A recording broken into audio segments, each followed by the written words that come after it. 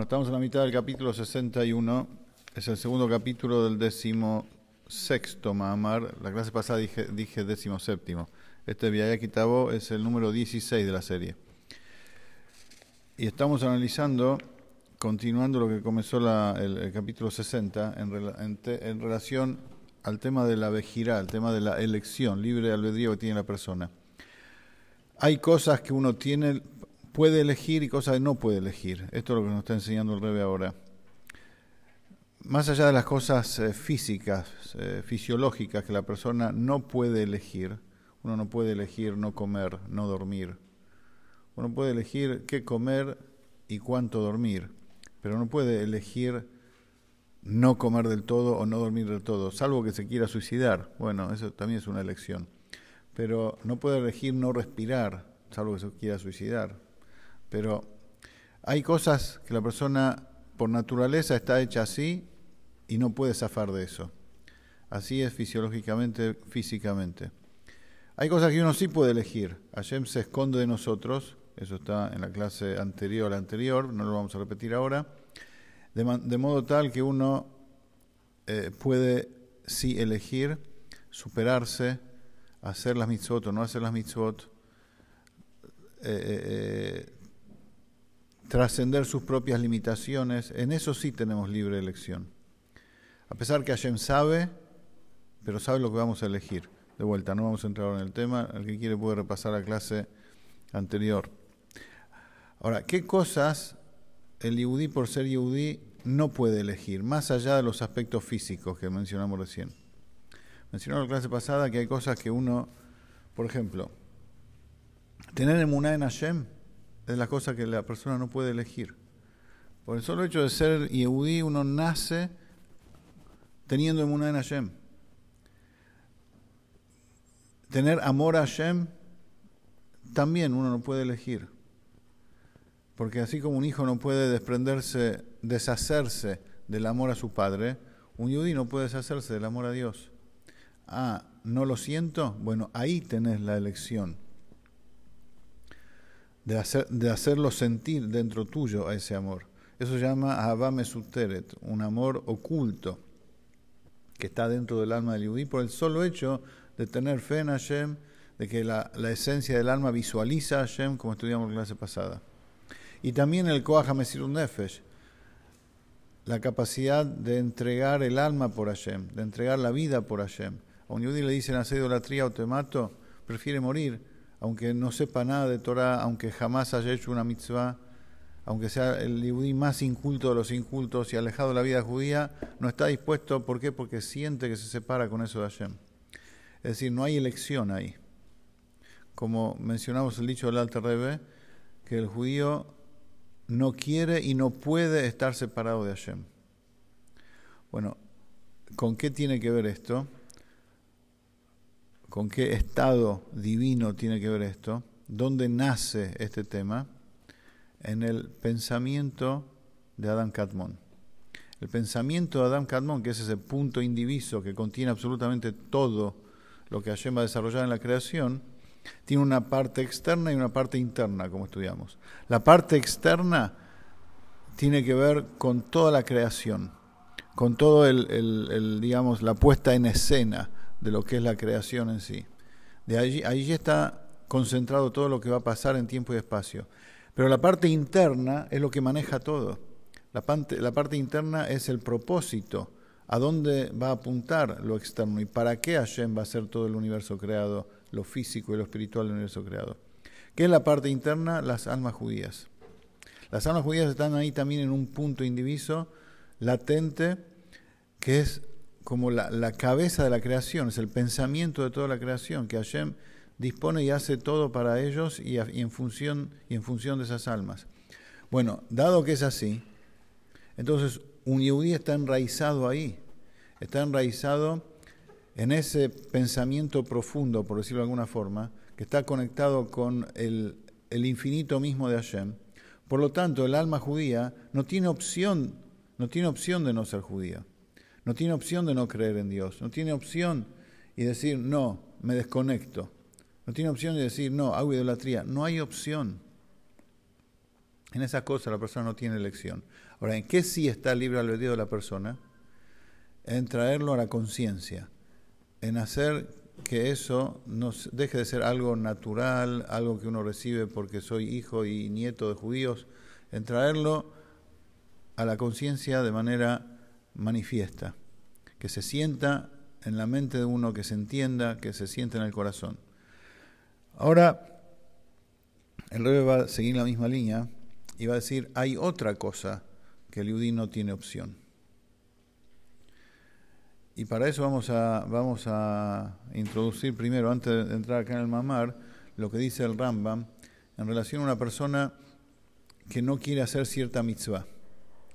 Hay situaciones en que la Torá, que la halajá, permite al tribunal rabínico, a los rabinos, incluso obligar a que la persona diga, quiero hacer esto. Incluso, Hasu Shalom, a pegarle, a maltratarlo, hasta que diga, porque hay cosas que no se pueden hacer sin que la persona exprese con su boca, con sus labios, sí quiero. Entonces pregunta el Rambam, ¿pero cómo? La Torá dice que la persona debe hacer cierta mitzvah con aceptación. ¿Y cómo sabemos que lo aceptó? Al decir con su boca, sí quiero. Rotseani, sí quiero. Pero si lo están obligando, incluso lo están pegando, esa no es su voluntad. Explica el Rambam, el Yetzer Hara, el instinto al mal, el alma animal, es lo que a esa persona lo forzó a hacer lo contrario, a pensar y a querer hacer lo contrario a lo que Dios quiere. Porque su verdadera voluntad interior y profunda es hacer lo que Hashem quiere. ¿Qué vemos de acá? Que no solamente el yehudí no puede dejar de ser yehudí, el yehudí no puede dejar de querer hacer la voluntad de Hashem tampoco. Es algo natural en uno querer hacer las mitzvot. El ratzón, la voluntad y la aceptación de las mitzvot, de vivir de acuerdo a un yehudí, es algo natural en el yehudí. Por eso, esto entre paréntesis, hay muchos que criticaban a Chabad en un principio, hace décadas, e incluso mucha gente que está alejada del judaísmo que lo sigue haciendo, dice el Chabad son misioneros. Misioneros, van y lavan la cabeza de la gente. Igual que los misioneros. Sí, los misioneros, es verdad, lavan la cabeza de la gente. Lavan la cabeza de la gente. Incluso reciben premios millonarios por lavar la cabeza de un yehudí. ¿Por qué? Porque agarran a uno que nada que ver y lo convierten en algo que nada que ver. ¿Sí? Entonces eso se llama lavado de cabeza.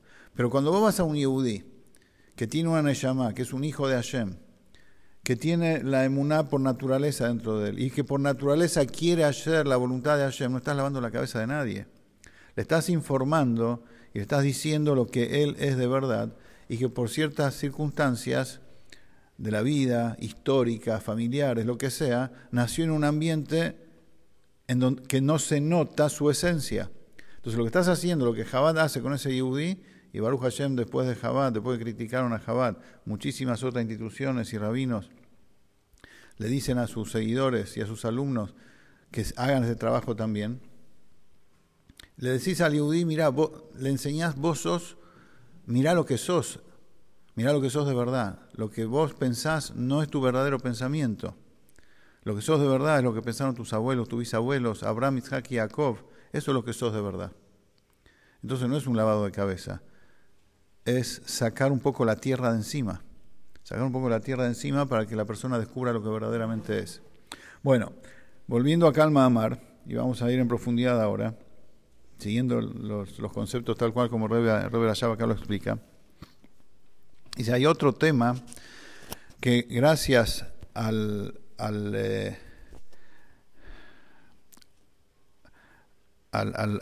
luz de Ak, a la luz del pensamiento profundo de Hashem, que ilumina y que está en cada alma judía, el yehudí tampoco tiene libre albedrío. ¿Cuál es? Cuando los judíos recibimos la Torá, vamos a ponernos históricamente en contexto, Hashem le dijo a Moshe Rabbeinu, andá y preguntale si aceptan todo lo que yo les voy a decir, antes de entregar la Torá, antes del Sedi Nisan, que Hashem se reveló con los 10 mandamientos. Hashem mandó a Moshe Rabbeinu a preguntar a los Yehudim, fíjate si estos muchachos están dispuestos a vivir como judíos. ¿Qué contaron los judíos? ¿Qué dijeron los judíos en ese momento? Naase benishma. Haremos y después escucharemos. Haremos y después preguntaremos, entenderemos, comprenderemos, como quiera. Pero acá el hidush es que antecedieron el naase, el haremos, a comprenderemos. Es decir, el Yehudí aceptó lo que Hashem va a decir, sea lo que sea. No es que primero, voy a escuchar, a ver de qué se trata, y después que escucho de qué se trata, lo acepto. No, acepto sin saber de qué se trata. Esto es lo que voy a explicar acá. Y eso significa la aceptación intrínseca que hay en el alma del Yehudí de hacer la voluntad de Hashem, sea lo que sea. ¿Por qué los Yehudim respondimos eso? Porque nuestra alma está en lo profundo del pensamiento de Ak, en donde no hay opción. Donde no hay opción. Lo que Hashem diga y lo que sea, vamos a hacer. Entonces, el momento de la entrega de la Torah, donde Hashem se reveló, donde se manifestó, ya iluminaba en cada uno de nosotros, antes de la entrega de la Torah inclusive, la esencia de uno, ahí salió automático. Haremos y después escucharemos. Porque el bitul, como dice acá, es la autoanulación y la sumisión al Baal HaRatzon, al dueño de la voluntad, a Hashem propiamente dicho. Si los judíos hubiéramos dicho Nishma Benase, significa que primero escuchamos de qué se trata. Escuchamos de qué se trata, no, y aceptamos. Pero ¿a qué nos sumimos? Nos sumimos ya a lo que sabemos, a la voluntad de Hashem que se nos reveló y que la conocemos. Cuando decimos Naase antes de Nishma, significa que nos sometemos sin saber lo que va a venir, y lo que sea que Hashem diga, a eso estamos dispuestos a hacer. Ese es el punto que el Yehudí no puede elegir. Hashem lo que diga, estamos dispuestos a hacer. Y esto es lo que dice acá el Rebbe. Esto es Kabbalat Ol Malchut Shamayim. Dicho literalmente, es la aceptación del yugo celestial. Yugo. ¿Por qué dice acá yugo? Porque es algo que está más allá de la lógica, más allá de la comprensión.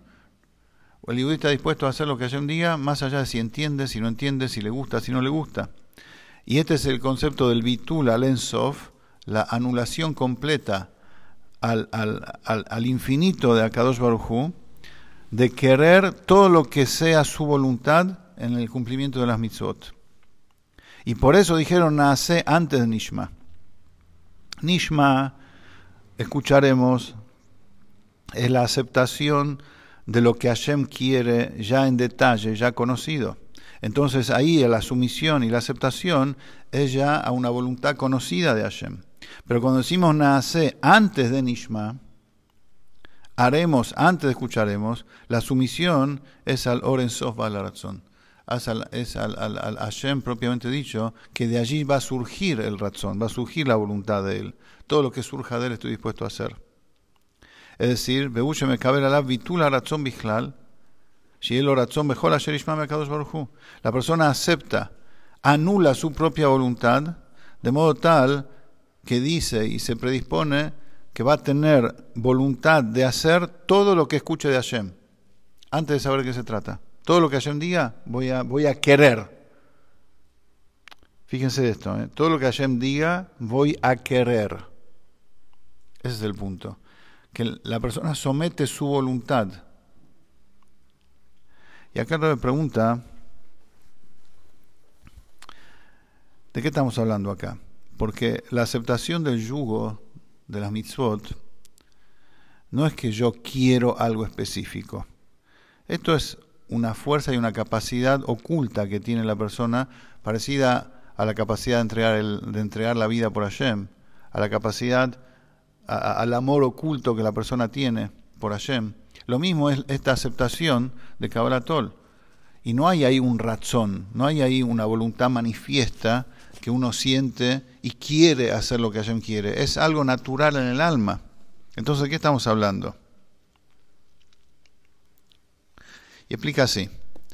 El judío acepta hacer en la práctica no solamente lo que él va a querer, lo que él desea, lo que a él le gusta, sino también lo que le va a ser pesado, lo que le va a ser dificultoso hacer, y acepta no dar ningún tipo de excusa para eso, y acepta no poner ningún tipo de traba para eso.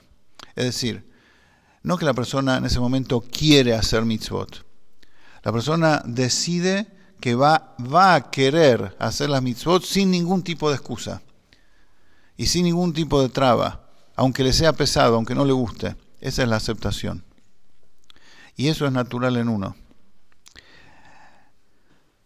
Y eso está en uno todo el tiempo. ¿Cuál es la diferencia? Pregunta el Rebbe acá. ¿Cuál es la diferencia entre eso y el Kabbalah Tol de Rosh Hashanah? Rosh Hashanah es sabido que cada fiesta judía tiene su faceta, su aspecto espiritual que la destaca. Matan Torah, recibimos la Torah, en Pesach nos liberamos del Yetzirah, etc.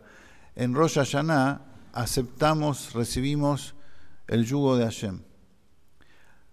Ahora, ¿cuál es la diferencia entre el día de Rosh Hashanah y todos los demás días del año? Explica acá que en Rosh Hashanah es la Mesirá Unetina absoluta, que uno se entrega completamente, que uno no es uno.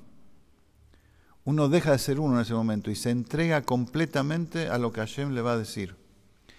Y en ese momento hay un tokef, hay una fortaleza especial. La persona con especial fuerza, diferente a todos los días del año, decide entregarse, que lo que va a querer va a ser siempre vinculado y coincidente con la voluntad de Hashem, que no existe otra cosa para él en la vida. Esa es la decisión de Rosh Hashanah. Y de ahí el Yehudí saca fuerza para todo el año, que así debe ser. Entonces, antes de seguir desarrollando el tema, el Yehudí no tiene elección si querer hacer o no las mitzvot. Eso está en esa aceptación es natural en uno. Es innata. Ahora, ¿en qué consiste la elección? Antes de desarrollar acá, que acá lo va a explicar, lo va a poner en palabras, pero hasta lo que vimos ahora, en tomar la decisión consciente de que lo que Hashem me diga, no importa las circunstancias, voy a hacer.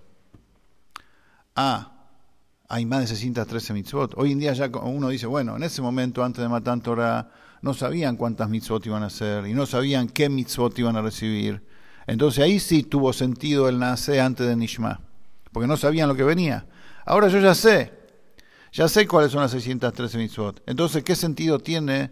¿Cómo se renueva en mí, al igual que antes de Matan Torah, el nacer antes de Nishma? Que yo acepto sí o sí lo que va a venir. La respuesta se me ocurre, es que uno nunca sabe cuáles van a ser las circunstancias en la vida. Y uno nunca sabe las pruebas que va a tener el día de mañana o hoy mismo. Entonces, el nacer antes de Nishma significa decido hacer lo que Hashem, lo que sea la voluntad de Hashem, cualquiera sea la circunstancia, cualquiera sea la prueba, y no hay excusa. Esa es la decisión, esa es la toma de conciencia. Y eso hay que tomarlo, y en eso está la elección nuestra, porque eso es innato en nosotros, pero la elección en qué consiste, de tomar conciencia de eso y decidir firmemente que así va a ser en la práctica.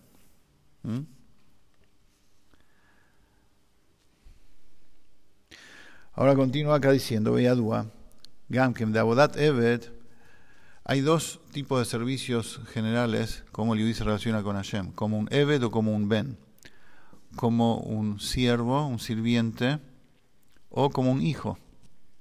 El hijo está cerca del padre y tiene cierta comprensión de lo que el padre entiende, de lo que el padre planea, de los planes del padre, el padre lo asocia en lo que hace. El sirviente no, el sirviente anda y hace lo que te digo y punto.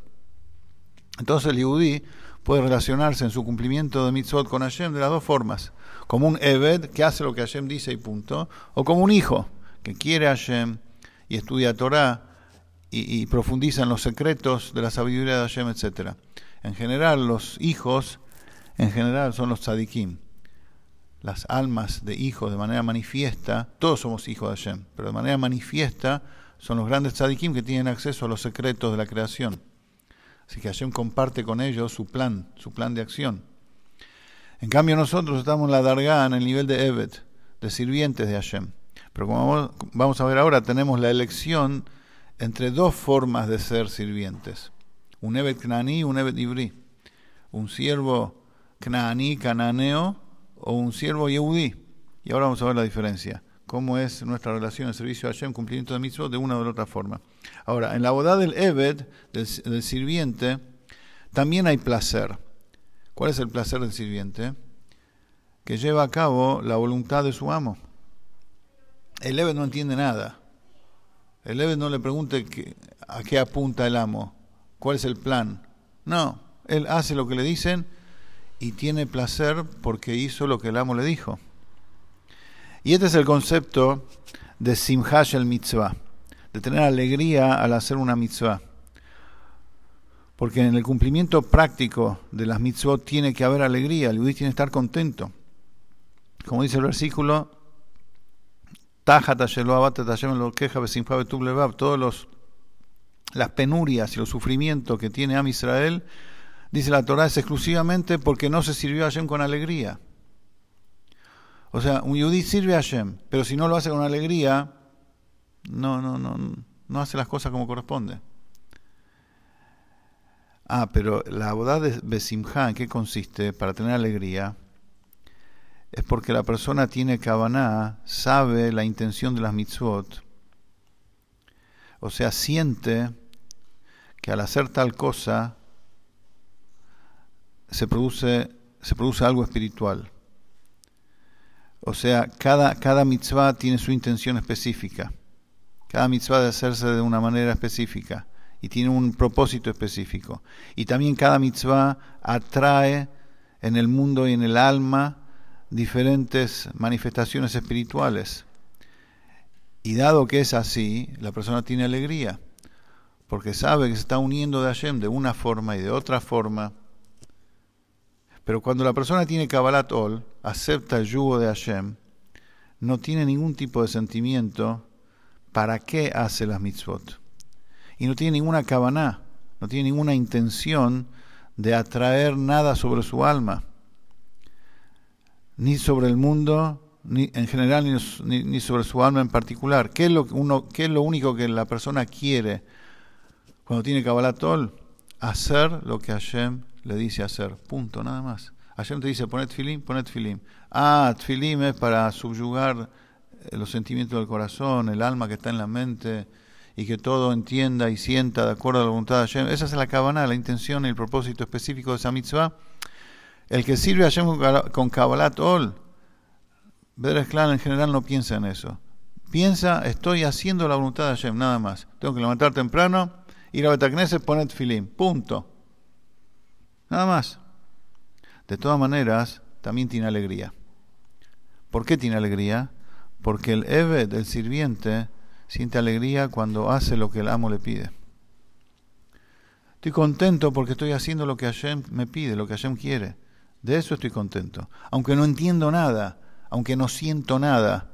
Pero Hashem me dice, levantate a las 4 de la mañana y andá a talar un árbol para que haya leña, lo voy a hacer y estoy alegre de eso también, como ese famoso dicho hasídico.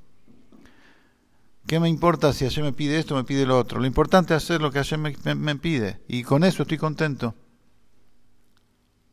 Como por ejemplo una persona simple que no entiende nada, que le hace caso a una persona inteligente, sabio, famoso, etcétera, y lo hace con alegría. O sea, lo levantó, lo construyó, de repente es alguien que se creía nada, alguien importante le dice, haz esto para mí, no importa que no entienda, ¿a qué apunta? Está contento igual, porque está haciendo algo para esa gran persona que todo el mundo conoce. Así también, salvando las distancias, es la alegría cuando el judío cumple mitzvot. Por el solo hecho de hacer la voluntad de Hashem, está contento. Ahora, más que eso todavía, es cuando la persona siente placer porque sabe, el sirviente siente placer porque sabe que si hace lo que el amo le pide, el amo va a tener placer. Entonces el yudí siente placer porque Hashem tiene placer de las mitzvot. Una cosa es tener alegría, yo tengo alegría, yo soy el que tengo alegría, porque hago lo que Hashem me pide. Pero otra cosa más profunda es, yo tengo placer porque Hashem tiene placer. El placer de Hashem es mi placer. Y estamos hablando ahí también de un Eved, de un sirviente que no entiende lo que hace. Es simplemente, vemos muchas veces, hablando a la distancia, en las estructuras de empresas o organizaciones, hay gente que toma decisiones y hay gente que hace. Y los que hacen, uno los ve trabajar contento también. Porque hacen lo que es correcto.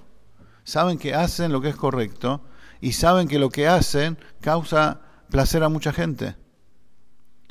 No tienen cabal comprensión de lo que hacen, ni entienden, o sea, ni saben para qué, pero están contentos, uno los ve contentos.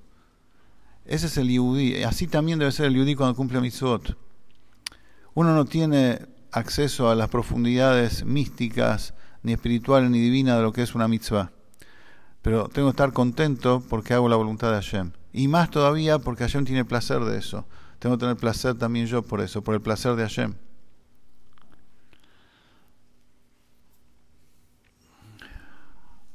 Entonces, el Kabbalat Ol, la aceptación del yugo de Hashem, no es a secas. No es a secas. La persona tiene razón, tiene voluntad con eso también. Tiene placer incluso de eso también. Entonces, ¿por qué se llama Kabbalat Ol? Aceptación del yugo. El yugo suena como que es una cosa seca, vacía, forzada. Entonces no se entiende la expresión Kabbalat Ol. Si acá la persona lo hace con voluntad y está contento porque hace la voluntad de Hashem y tiene placer por el placer de Hashem, entonces no es una cosa forzada. ¿Por qué se llama Kabbalat Ol? Que recibe el yugo de Hashem. Dice, no significa solamente que la persona se obliga a hacerlo, sino Kabbalat Ol acá significa el verdadero sentido de este estilo de servicio a Hashem, es que la persona se entrega completamente más allá de su comprensión, más allá de la lógica. Se entrega como si fuera un Eved. Se entrega al estilo de un sirviente que no entiende nada y me entrego completamente a lo que Hashem quiere. Este punto de entrega incondicional también lo vemos en otro tipo de relaciones que no son tipo de Eved y de sirviente y amo. Por ejemplo, un mashpia y un mekabel. Una persona que transmite conocimiento y su receptor. O dos personas que se quieren, dos personas que se aman. Dice, la persona que recibe conocimiento o que recibe el amor, también se entrega completamente al otro. Pero eso es en función de lo que él comprende del otro. O sea, el alumno se va a entregar a su maestro con toda, gracias a al conocimiento que del maestro recibió. Entonces lo quiere al maestro y se entrega, y no piensa en él. No piensa en él. Un Hasí se entrega al Rebe porque es el Rebe. Un Hasí no piensa en uno.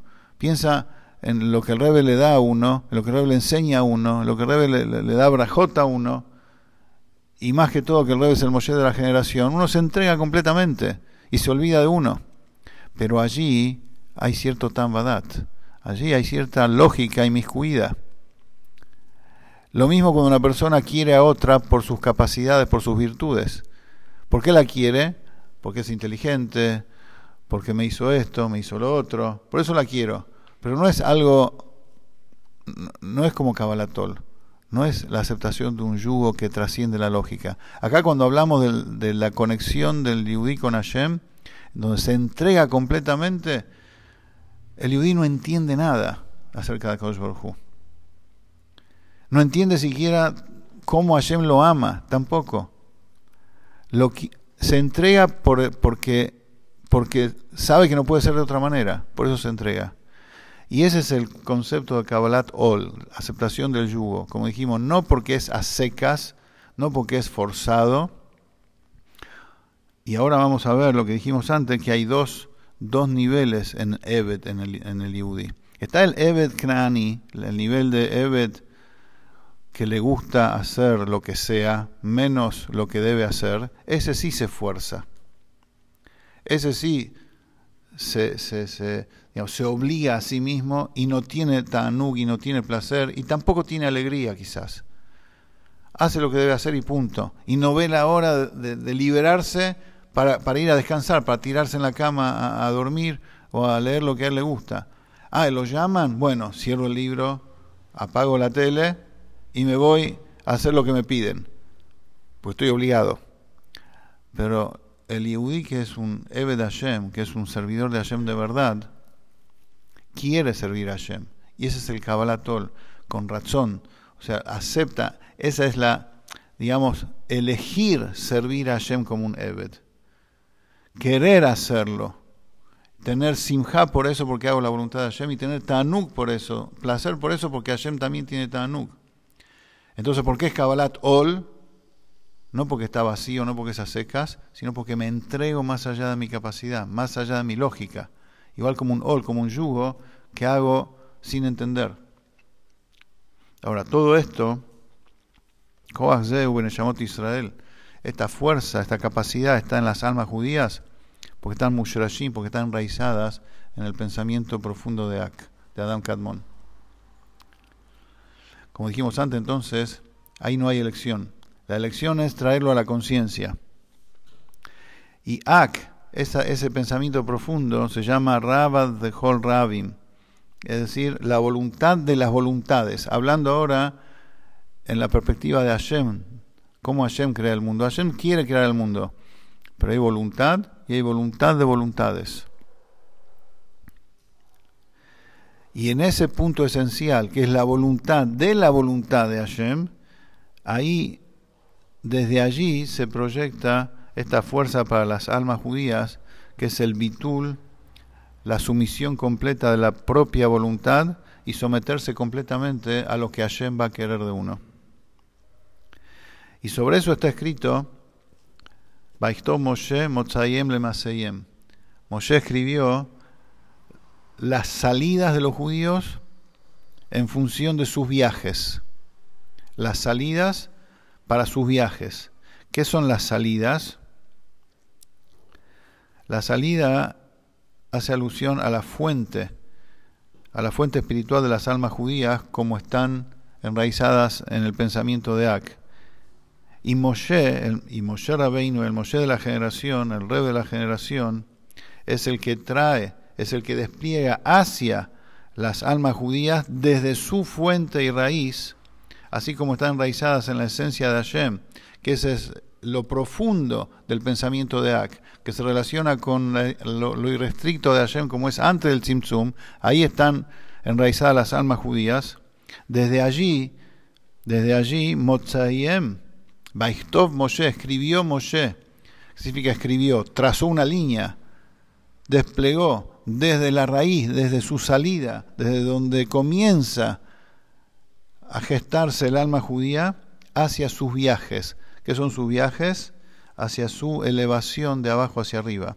O sea, el Moshe de la generación atrae, da la posibilidad a que cada yudí tome conciencia, acá como está su alma investida en el cuerpo, pueda elegir y tomar conciencia de cuál es su fuente y raíz verdadera para lemaseyem, para empezar a viajar y elevarse y hacer las cosas como corresponde, bejol meodeja, con toda tu fuerza, más allá de los límites de uno.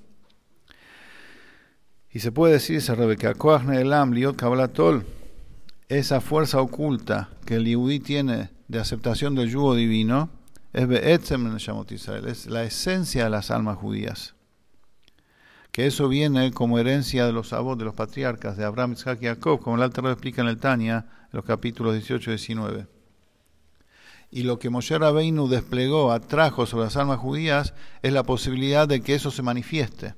O sea, eso ya lo tenemos de Abraham, Isaac y Jacob, como explica el Alter Rebbe. Y el Moshe de la generación trabaja espiritualmente con las almas judías para que esa voluntad, para que esa condición sea algo manifiesto y se pueda entregar, el mejor medio deja, el Yehudí se pueda entregar completamente a Hashem, más allá de sus propios intereses y voluntades. ¿Alguna pregunta? Sí. ¿Seguimos la próxima?